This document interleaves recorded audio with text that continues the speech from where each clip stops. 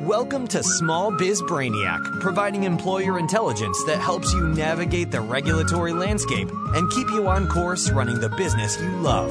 Here's your host, Thomas Rock Lindsay.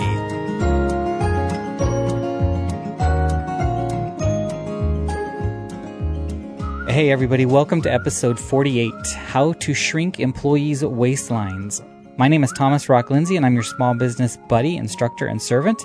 And I'm here to help you thrive in your role as an employer. This is where small business owners gain employer intelligence in around 7 minutes every Tuesday and Thursday. I know on the last episode I said that today's was going to be about creating a pay time off policy, but due to my travel schedule, I was unable to complete it. I attended Podcast Movement, a podcasting conference last week in Chicago, and today I'm at Freedom Fest in Las Vegas. So today's episode, I'm excited to share with you some amazing employee wellness information that is the perfect complement to episodes 22, 23, 25, and 26. Let's rock this. How to Shrink Your Employees' Waistlines is an article written by Stephanie Pronk, Senior Vice President at Aon and leader of their U.S. National Transformation Team. Ms. Pronk combines more than 30 years of experience in developing, implementing, and evaluating health improvement and benefit strategies. She has graciously given me permission to share her article with you, the Small Biz Brain Trust, and I'm very appreciative, so thank you, Stephanie. I discovered her article on insurancethoughtleadership.com, a website that I frequently visit. So here we go. A majority of the population of countries in the Organization for Economic Cooperation and Development is now classified as overweight or obese, with weight-related health costs accounting for up to 10% of total healthcare spending. Levels of obesity are also rising in the developing world.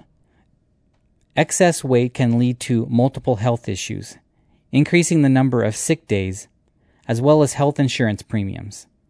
In addition, poor health costs U.S. companies $227 billion a year in lost productivity, while UK companies are losing £29 billion a year through sick leave costs. With lack of physical activity during modern office workdays, a core contributing factor to the sedentary lifestyles that are increasing obesity, encouraging exercise is in everyone's interest. The question is no longer so much whether you should invest in employee wellness, but how. Numerous studies have shown benefits from encouraging employees to exercise, reduced employee susceptibility to illness. Walking briskly for 35 to 45 minutes a day can lead to a 50% reduction in sick days. Better problem solving. Want your employees to get better at problem solving and innovating? Aerobic exercise has been shown to boost both positivity and creativity. Boosted brain power. Exercise has been shown to boost some cognitive functions as much as 10%, while regular exercise can improve memory, and high-impact running can increase learning potential. Increased energy. Regular, moderate exercise boosts energy and reduces feelings of fatigue, as well as helping regulate sleep patterns, which increases daytime productivity. Increased efficiency. Daytime exercise, especially around lunchtime, improves time management and mood. Improved mental health. Physically active employees are significantly less likely to suffer from depression or job burnout. More capable management. Getting managers exercising not only reduces their stress levels, but makes them better managers, according to some studies. There are several approaches companies can take that can help even the most reluctant employees start adopting a more healthy lifestyle. However, it's important to remember that to get the benefit, it's important that employees see the exercise as enjoyable and practical, not as a chore. Here are just a few. Calorie-counted staff cafes. Consuming too many calories is the key cause of most weight issues, so helping staff manage their intake by providing healthy yet nutritious meals at an on-site cafe can be a major boost. In addition, several studies have shown that workplace cafes can act as social hubs that boost employee engagement and motivation. On-site gyms. Employees are more likely to exercise if it's convenient, while time lost traveling to an off-site gym can reduce productivity and increase stress. On-site company gyms can save employees an average of $58 a month in membership fees and make it easy to get the productivity and health benefits of daytime exercise. discounts for regular workouts. With the rise of wearable fitness tracking devices, come new opportunities to monitor employee lifestyles and reward the healthy ones. The ability to keep track of employee activity is sparking a fresh wave of apps that could help reduce insurance premiums if adopted at scale. Standing desks. Studies have shown standing desks, a popular alternative in modern workplaces, lead to an increased heart rate, improved energy levels, and employees burning as much as 20 additional calories an hour. Long periods of sitting, meanwhile, have been associated with increased mortality across a range of illnesses, with some doctors warning that sitting is the new smoking. Cycle-to-work schemes, as well as saving employees money, as much as $7.3 billion a year in the U.S. alone, and being a great way to burn off excess calories, cycling to work is, on average, associated with one less sick day per year than for non-cycling colleagues. Group calisthenics, one of the oldest workplace wellness programs, still popular in many Asian countries, organized all-company workouts, are starting to make a comeback in the West. Though they can be awkward at first, done right, they can boost team spirit and employee health.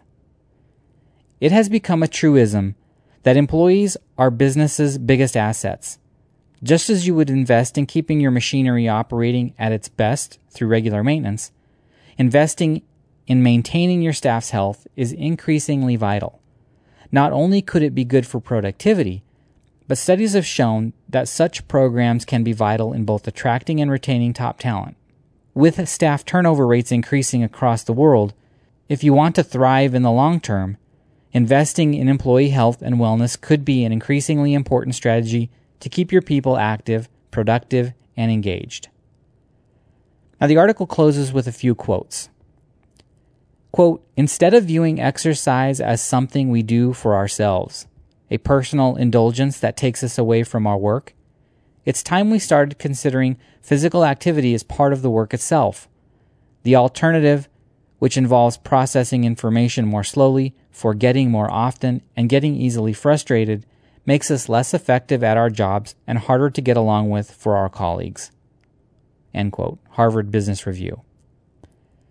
Next is, quote, "Workplace wellness and community prevention programs are a win-win way to make a real difference in improving our health and bottom line all at once." End quote. Jeff Levi, Executive Director, Trust for America's Health. And quote, "Employees are 8 times more likely to be engaged when wellness is a priority in the workplace." End quote.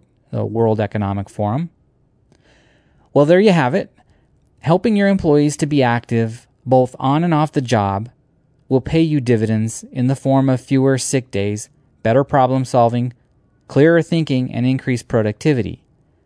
And while not all of these suggestions are applicable for your small business, some of them are, and the ones that aren't can be modified to accommodate your circumstances.